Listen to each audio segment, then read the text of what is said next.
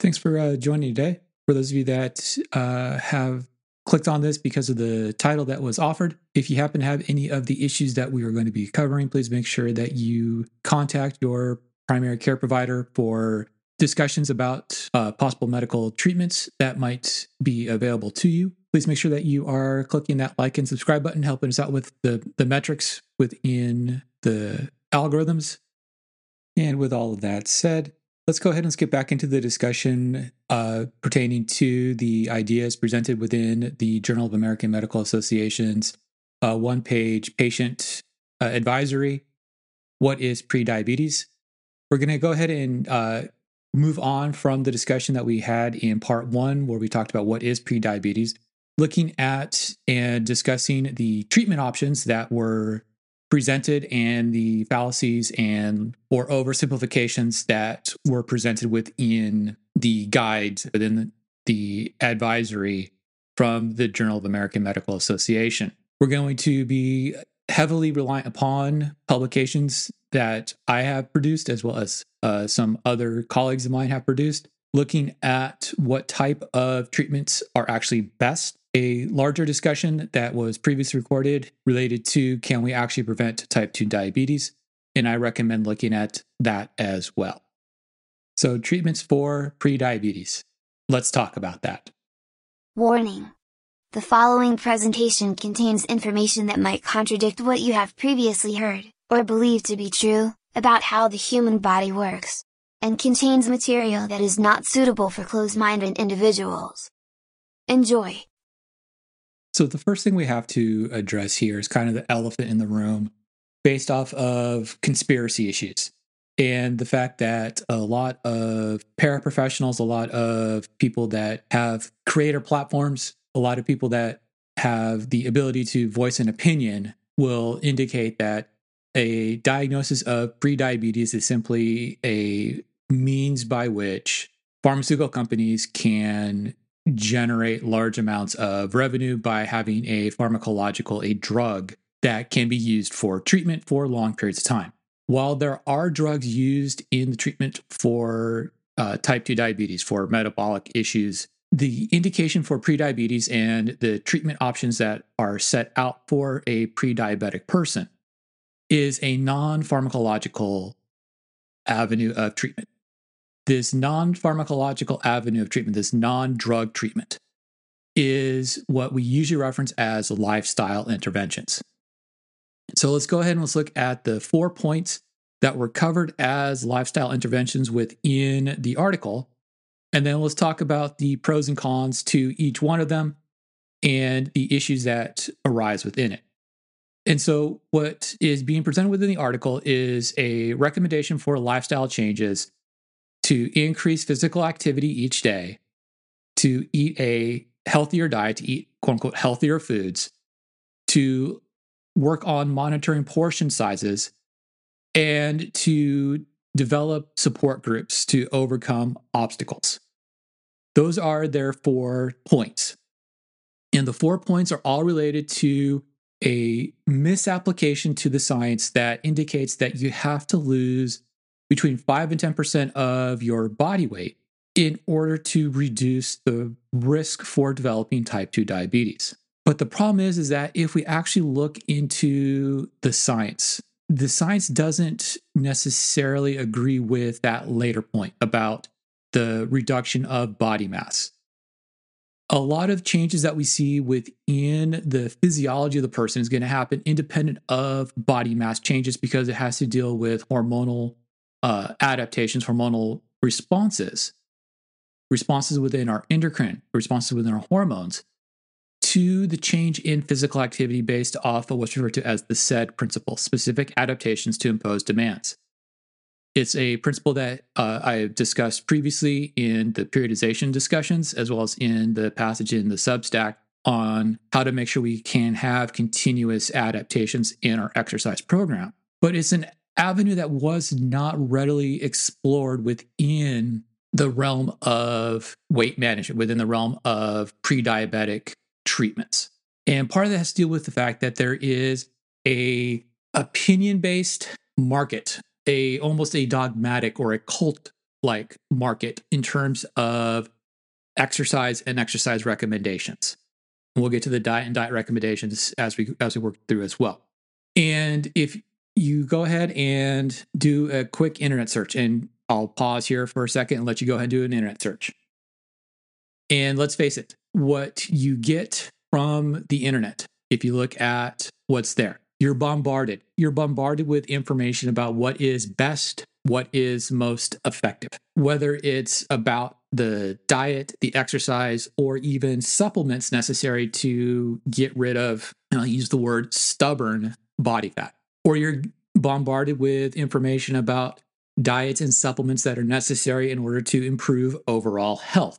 And this is where we get a lot of the snake oils being sent to individuals and pitched by individuals who have limited scientific understanding, scientific background as to why a supplement may or may not work. And one of the things that came out of some conversations I had with a student, 5 years ago now, and led to a paper pertaining to the quote unquote fat loss supplements, is that all of the fat loss supplements, if you look at what's being published in the literature, say that they're effective, say that they do stuff.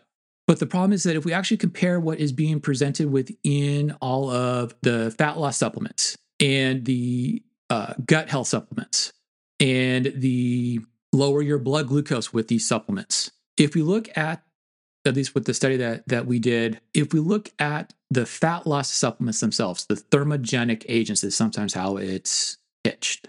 All of those supplements are actually less effective than simply doing diet and exercise in terms of modification of body mass and making sure that we get the correct changes in body mass. Now, you cannot spot change. You can't change specific areas of your body independent of having surgical procedures taking place. But you can set up diet and exercise in such a way that you get the appropriate body mass changes that you want. And it goes into the hormonal changes that we see coming away from exercise that we don't necessarily see coming away from dietary changes.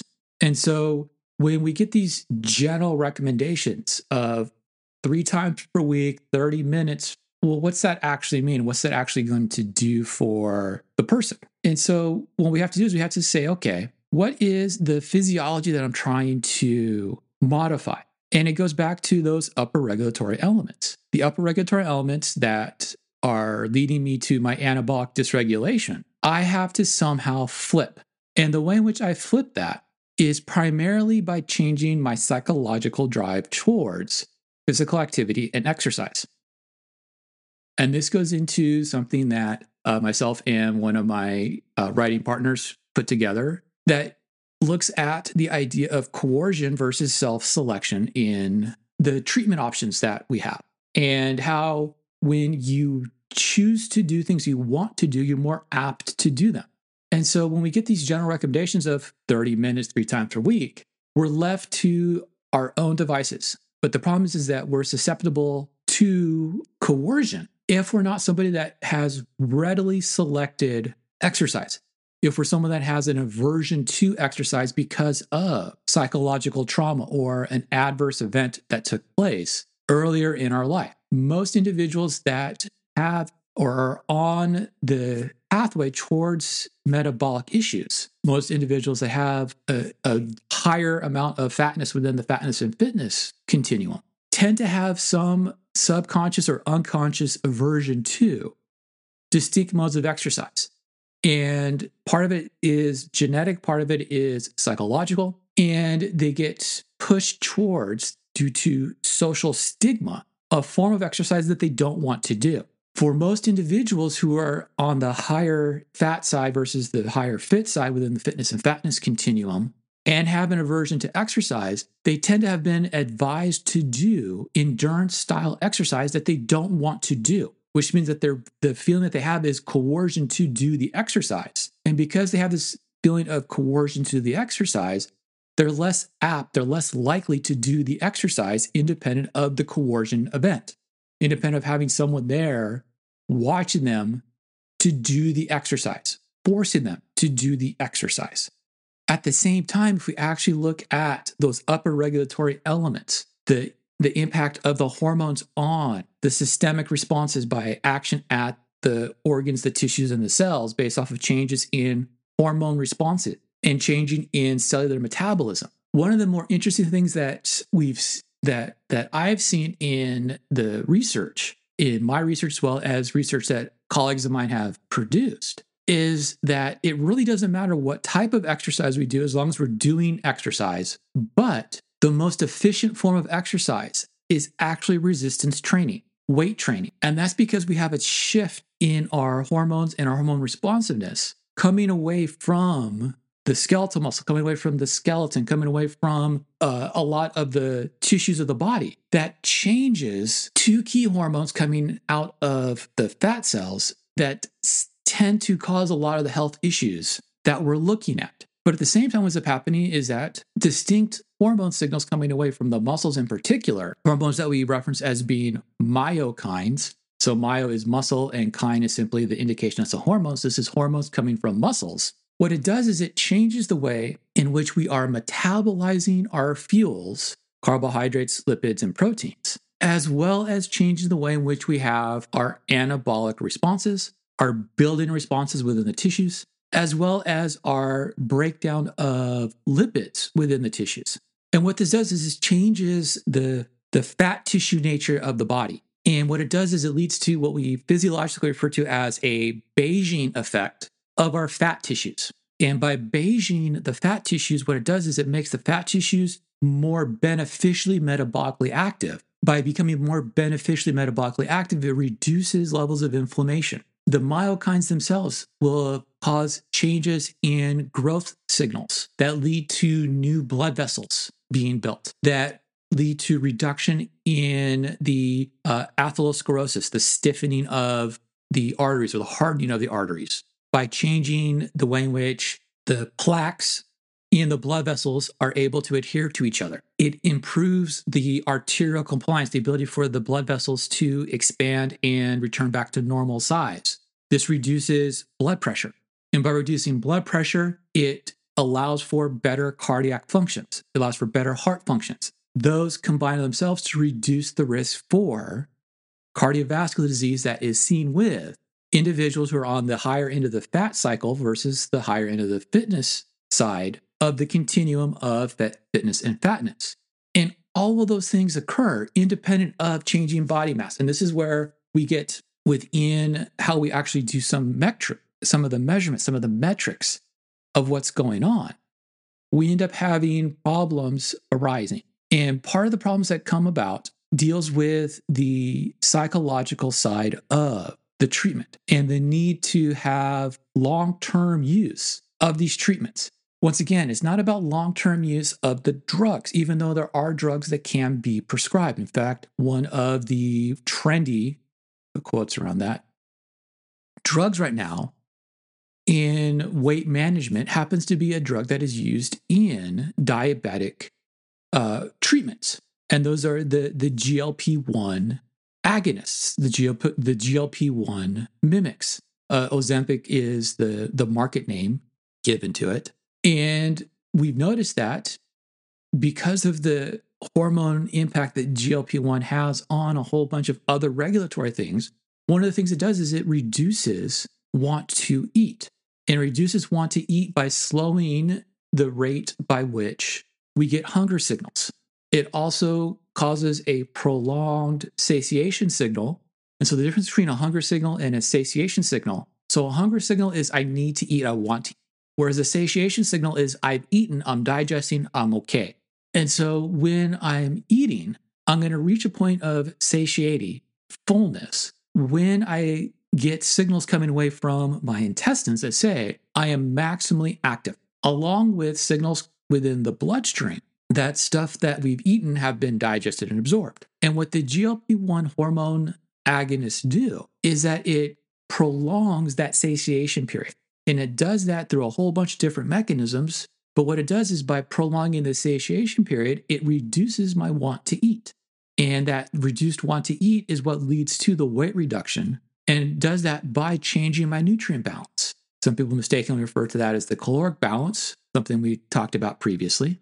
And so when we start looking at treatment options, let's get a little bit more into the ideas that were presented. And one of the things that gets presented within there is the idea about exercise. And so when we start looking at exercise, it's not necessarily about exercise itself, but it's about the stress and the strain that exercise places on the body that requires the body to have to adapt to the exercise stimulus that's being applied.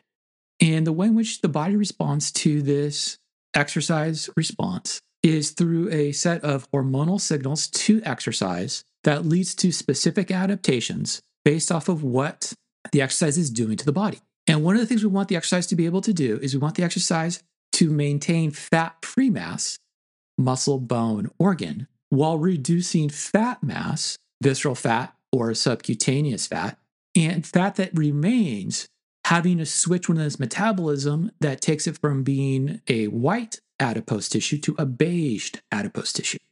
And this changing takes place all through hormonal responses. Even though we talk about it in terms of weight reduction, the idea here is to employ exercise in such a way that we're going to get the appropriate hormonal responses that will initiate metabolic changes. And the initiated metabolic changes is what's going to lead to, in the long term, normalization of all of the measures that the physician and the healthcare provider is looking at as it relates to diabetic indices. And when we talk about diabetic indices, we're basically measuring those three things that we talked about in part one: resting amounts of glucose, fasting levels of glucose, fasting levels of insulin, and my A1C level. And when I am appropriately utilizing exercise, and by appropriately utilizing exercise, that means that I'm utilizing resistance training in a range that would normally cause muscle growth, what we refer to as the hypertrophy zone, and utilizing endurance exercise that will supplement that hypertrophication signaling that I'm getting from my resistance training.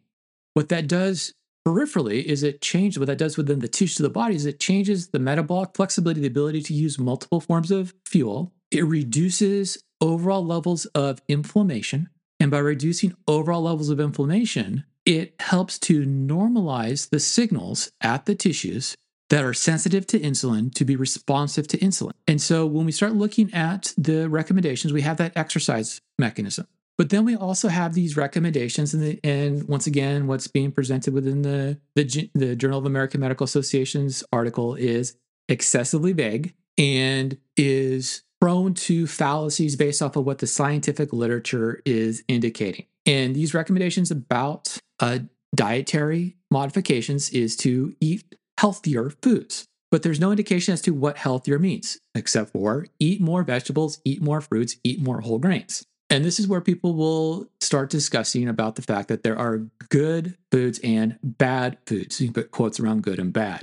There's no such thing as a good food. There's no such thing as a bad food. There's simply just food. There are good choices and bad choices that we make. And the good choices and bad choices that we make is based off of my nutrient needs, based off of my nutrient balance that is dependent upon my metabolic activity taking place. If we look at the literature that's out there for people who have diabetic conditions, the indication is to have a diet that follows a modified low carbohydrate or a lower carbohydrate diet. Sometimes people will reference this as being a ketotic diet. The most common of the ketotic diets that's out there in terms of mass awareness is the Atkins diet. But then there's also other diets that get thrown in there. And this is where we have to be careful because there's a whole bunch of issues that come about when we start looking at diets because we will start to succumb to a lot of the fad diets that are out there and a lot of the fad dietary supplements that are out there that are marketed as a means to somehow reverse issues of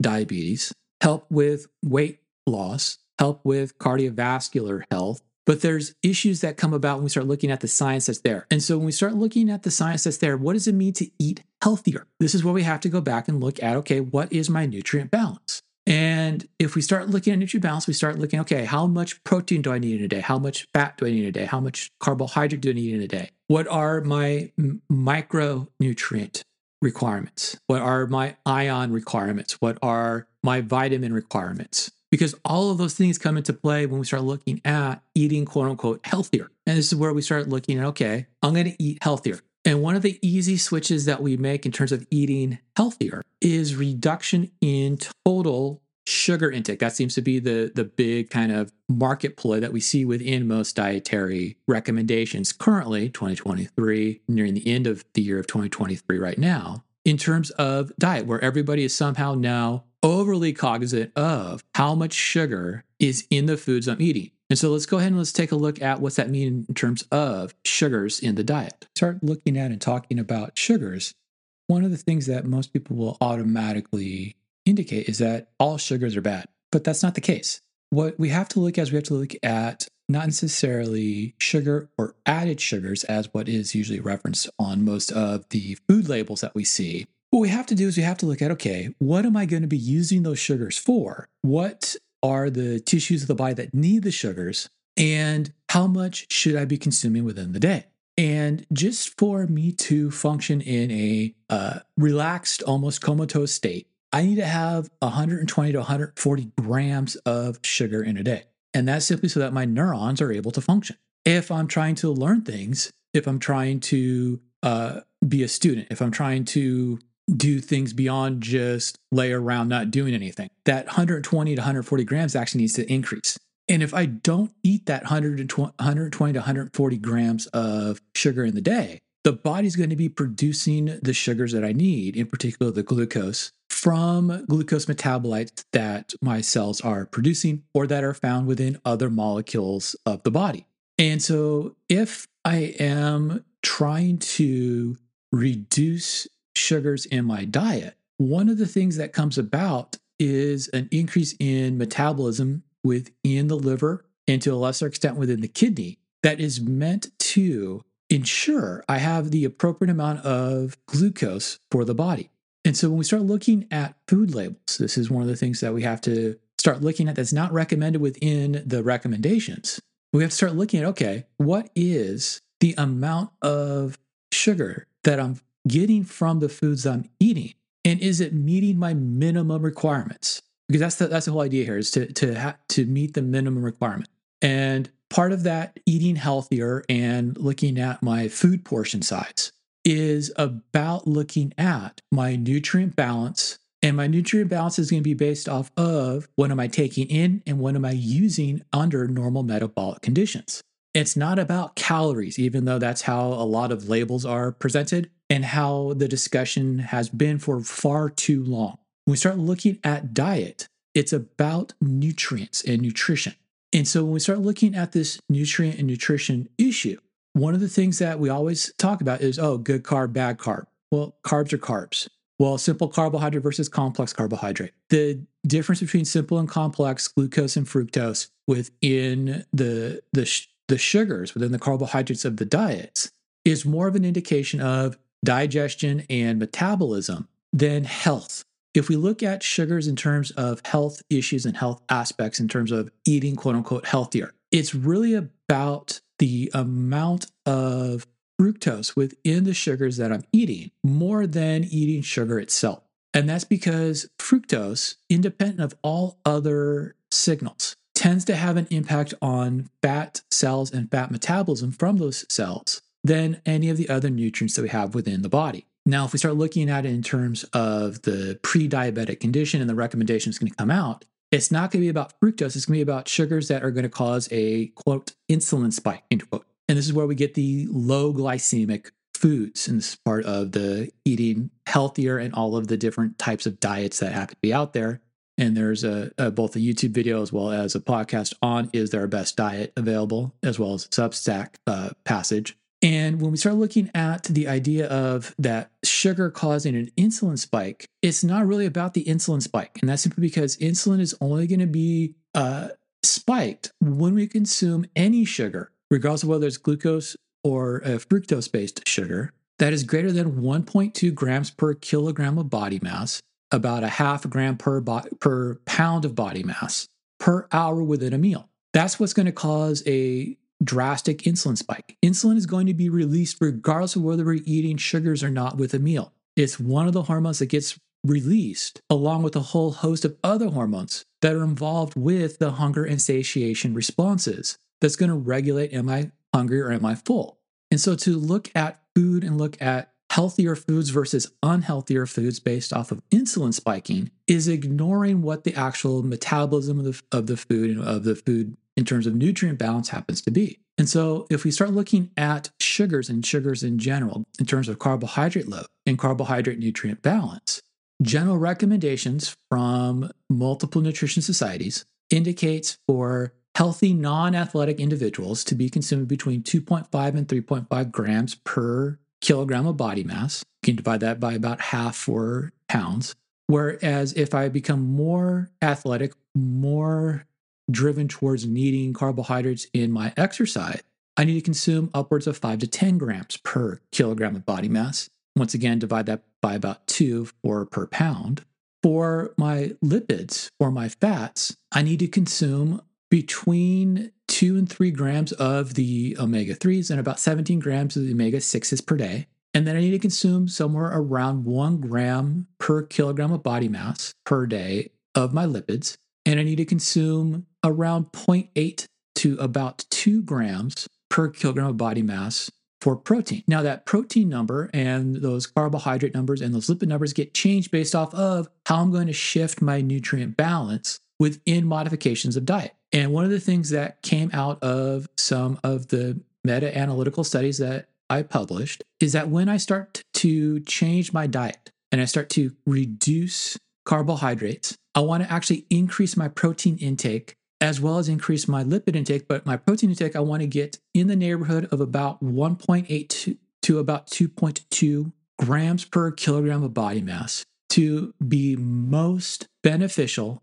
for changing the body mass correctly. That means losing body fat and maintaining fat-free mass in conjunction with my exercise stimulus. And here's the thing that's not mentioned within the article and is not mentioned a lot of times when we start discussing these issues, is that diet by itself is very inefficient in changing any of the modifiable factors within those upper regulatory elements that's going to reduce the anabolic dysregulation and keep me from going towards disease state. And so if I'm going to make changes to my diet, I also have to make changes to my exercise regimen. And making changes to my diet and making changes to my exercise regimen is necessary in conjunction with each other. You get not an additional benefit by combining dietary changes with exercise, but you do get a benefit of diet and exercise relative to diet alone. And so if I'm just exercising, I'm going to see benefit.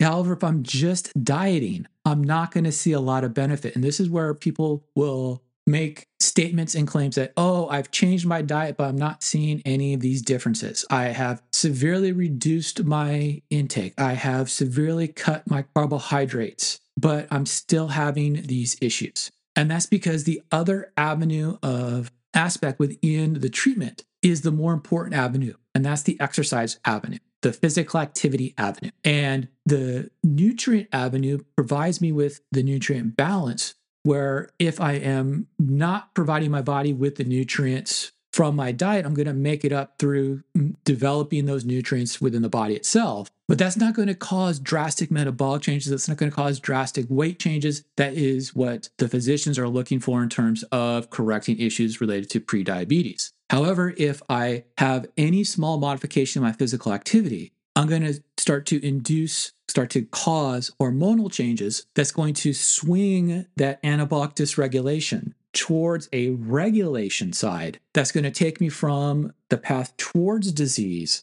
and move me on the path towards non-disease. What to remember is that this is a continuum here. And so what we're simply trying to do is we're trying to oscillate ourselves along that continuum away from a diseased state towards a non-disease state within the health status continuum. Along with meeting my nutrient requirements, there is some evidence to support changing when I eat and how much I eat as it relates to portion size and meal timing within that avenue of research. Two things have been shown over and over and over to hold true, and they're actually on opposite ends of the extremes.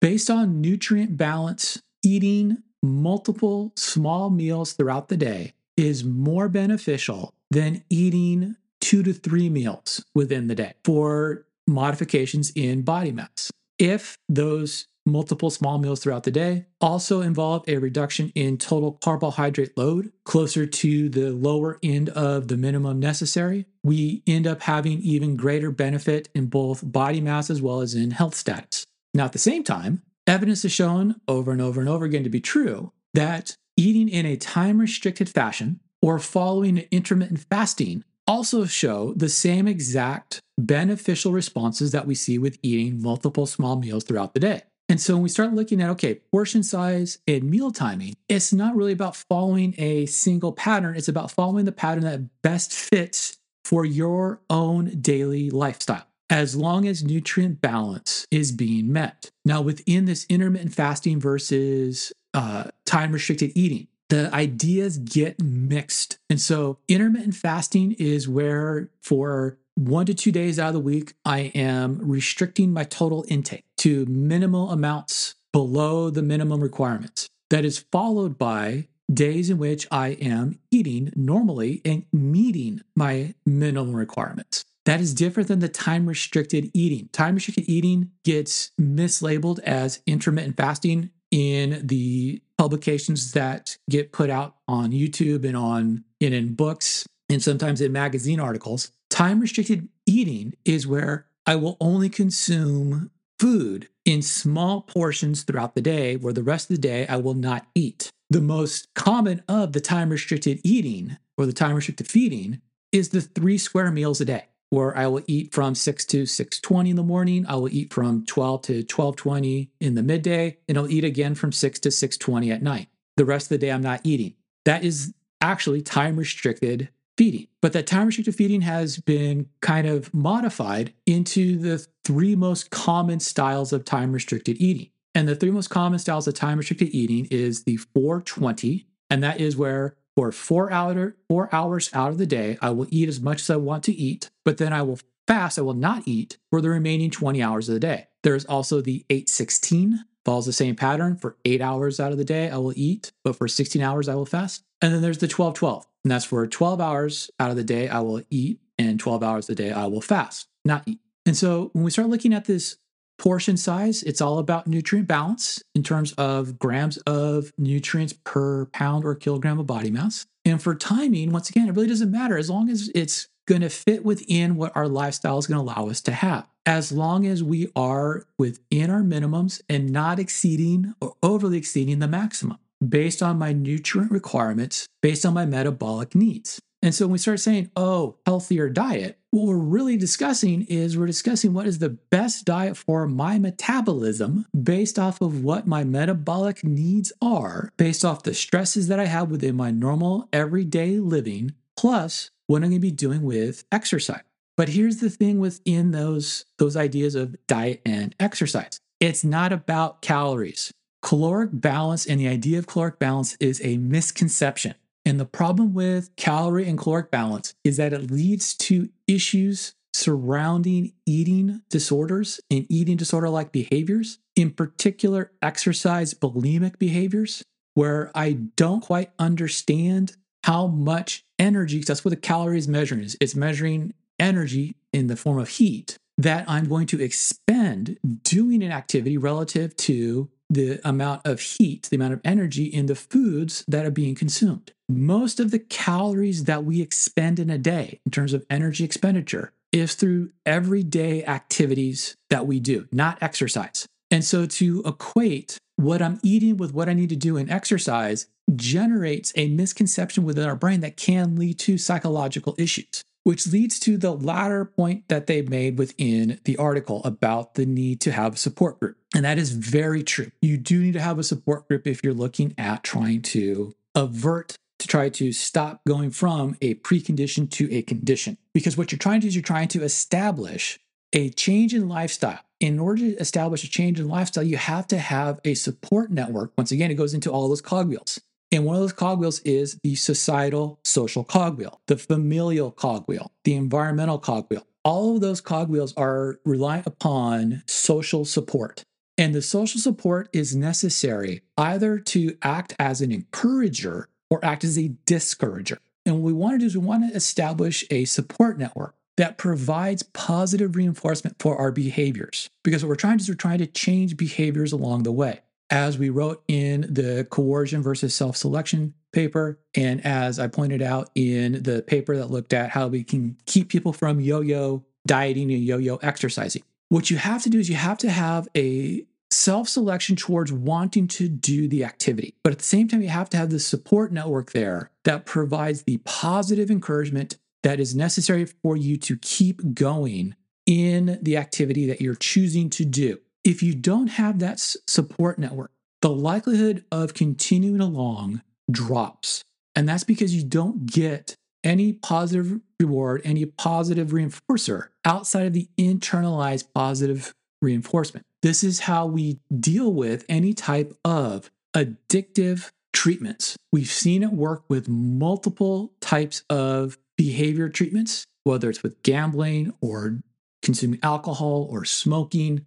Well, all of those things, just like issues related to overfatness, have a genetic component to it, that has changes in both hormonal responses as well as within brain responses to the stimulus. What we have noticed and what we have found is that with a supportive network, the likelihood of continuing increases. The likelihood of selecting things that you want to do increases. And this is the thing with any type of lifestyle choice. If I make a choice within a continuum of choices that have other choices associated with it, if I make a choice to change one of those lifestyle factors, other factors that are associated with it will also change too.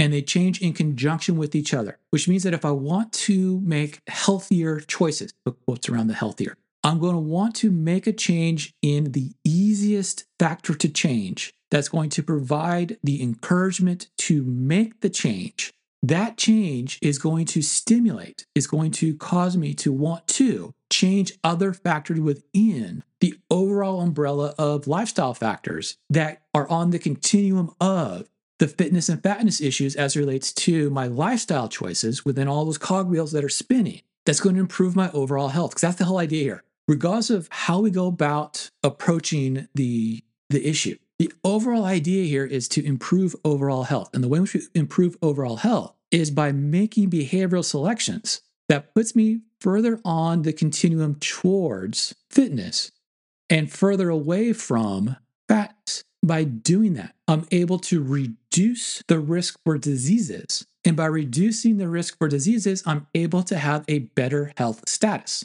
If I have this label of prediabetes, the label of prediabetes is not a label that is meant for me to be put onto a drug treatment regimen. It's not a label that's meant to blame me for doing something or not doing something.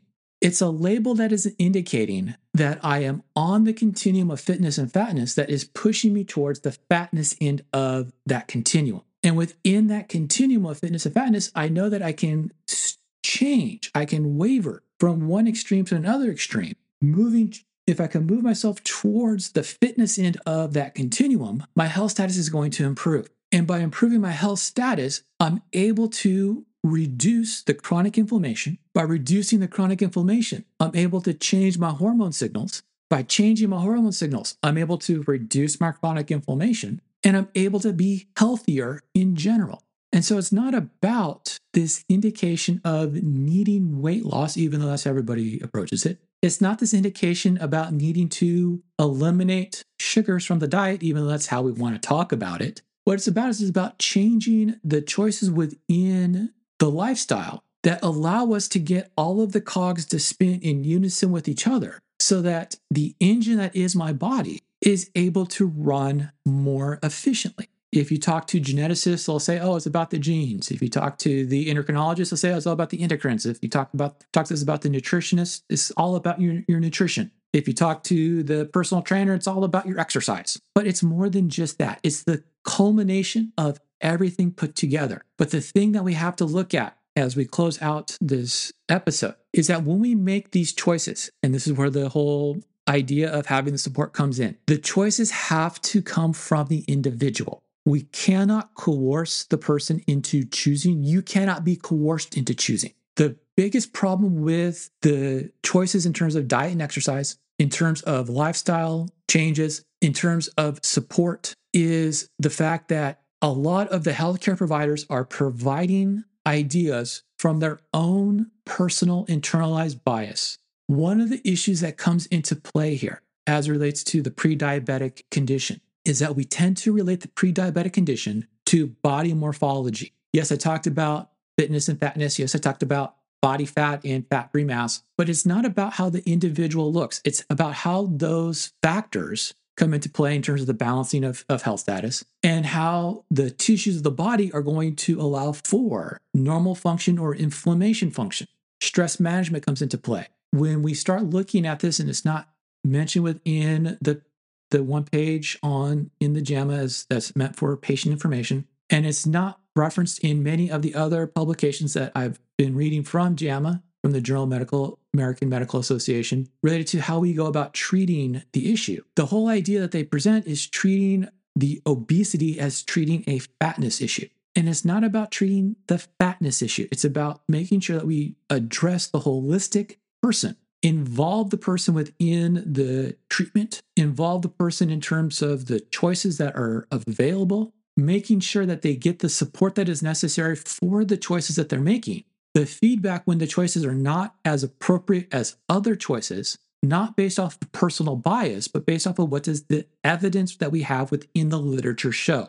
And what the evidence shows is that when we start looking at treatments, and treatments for individuals who are pre-diabetic that we're trying to keep from swinging towards the disease side, is that exercise is more important than diet in terms of changing body mass and improving of hormonal signals. Resistance exercise, weight training, is more beneficial than endurance training, and the combination of the two is more beneficial than either one by itself. And that when we start looking at diet, it's about nutrient balance, not calorie balance. When we start looking at meal size and meal timing, it's about what fits the person's lifestyle, not what we want to fit into the lifestyle. Well, thanks for listening. Hopefully, you got a little bit out of the two parts of the discussion here as we went through the points raised in the Journal of the American Medical Association's patient information flyer on prediabetes. Please make sure that you're giving us those likes and clicking that subscribe button. Make sure you're on the alert to get updates for when we're publishing out new stuff. Follow us on all of the publication platforms here on the podcast, as well as on YouTube, on Substack, with small video publications being put out on Instagram.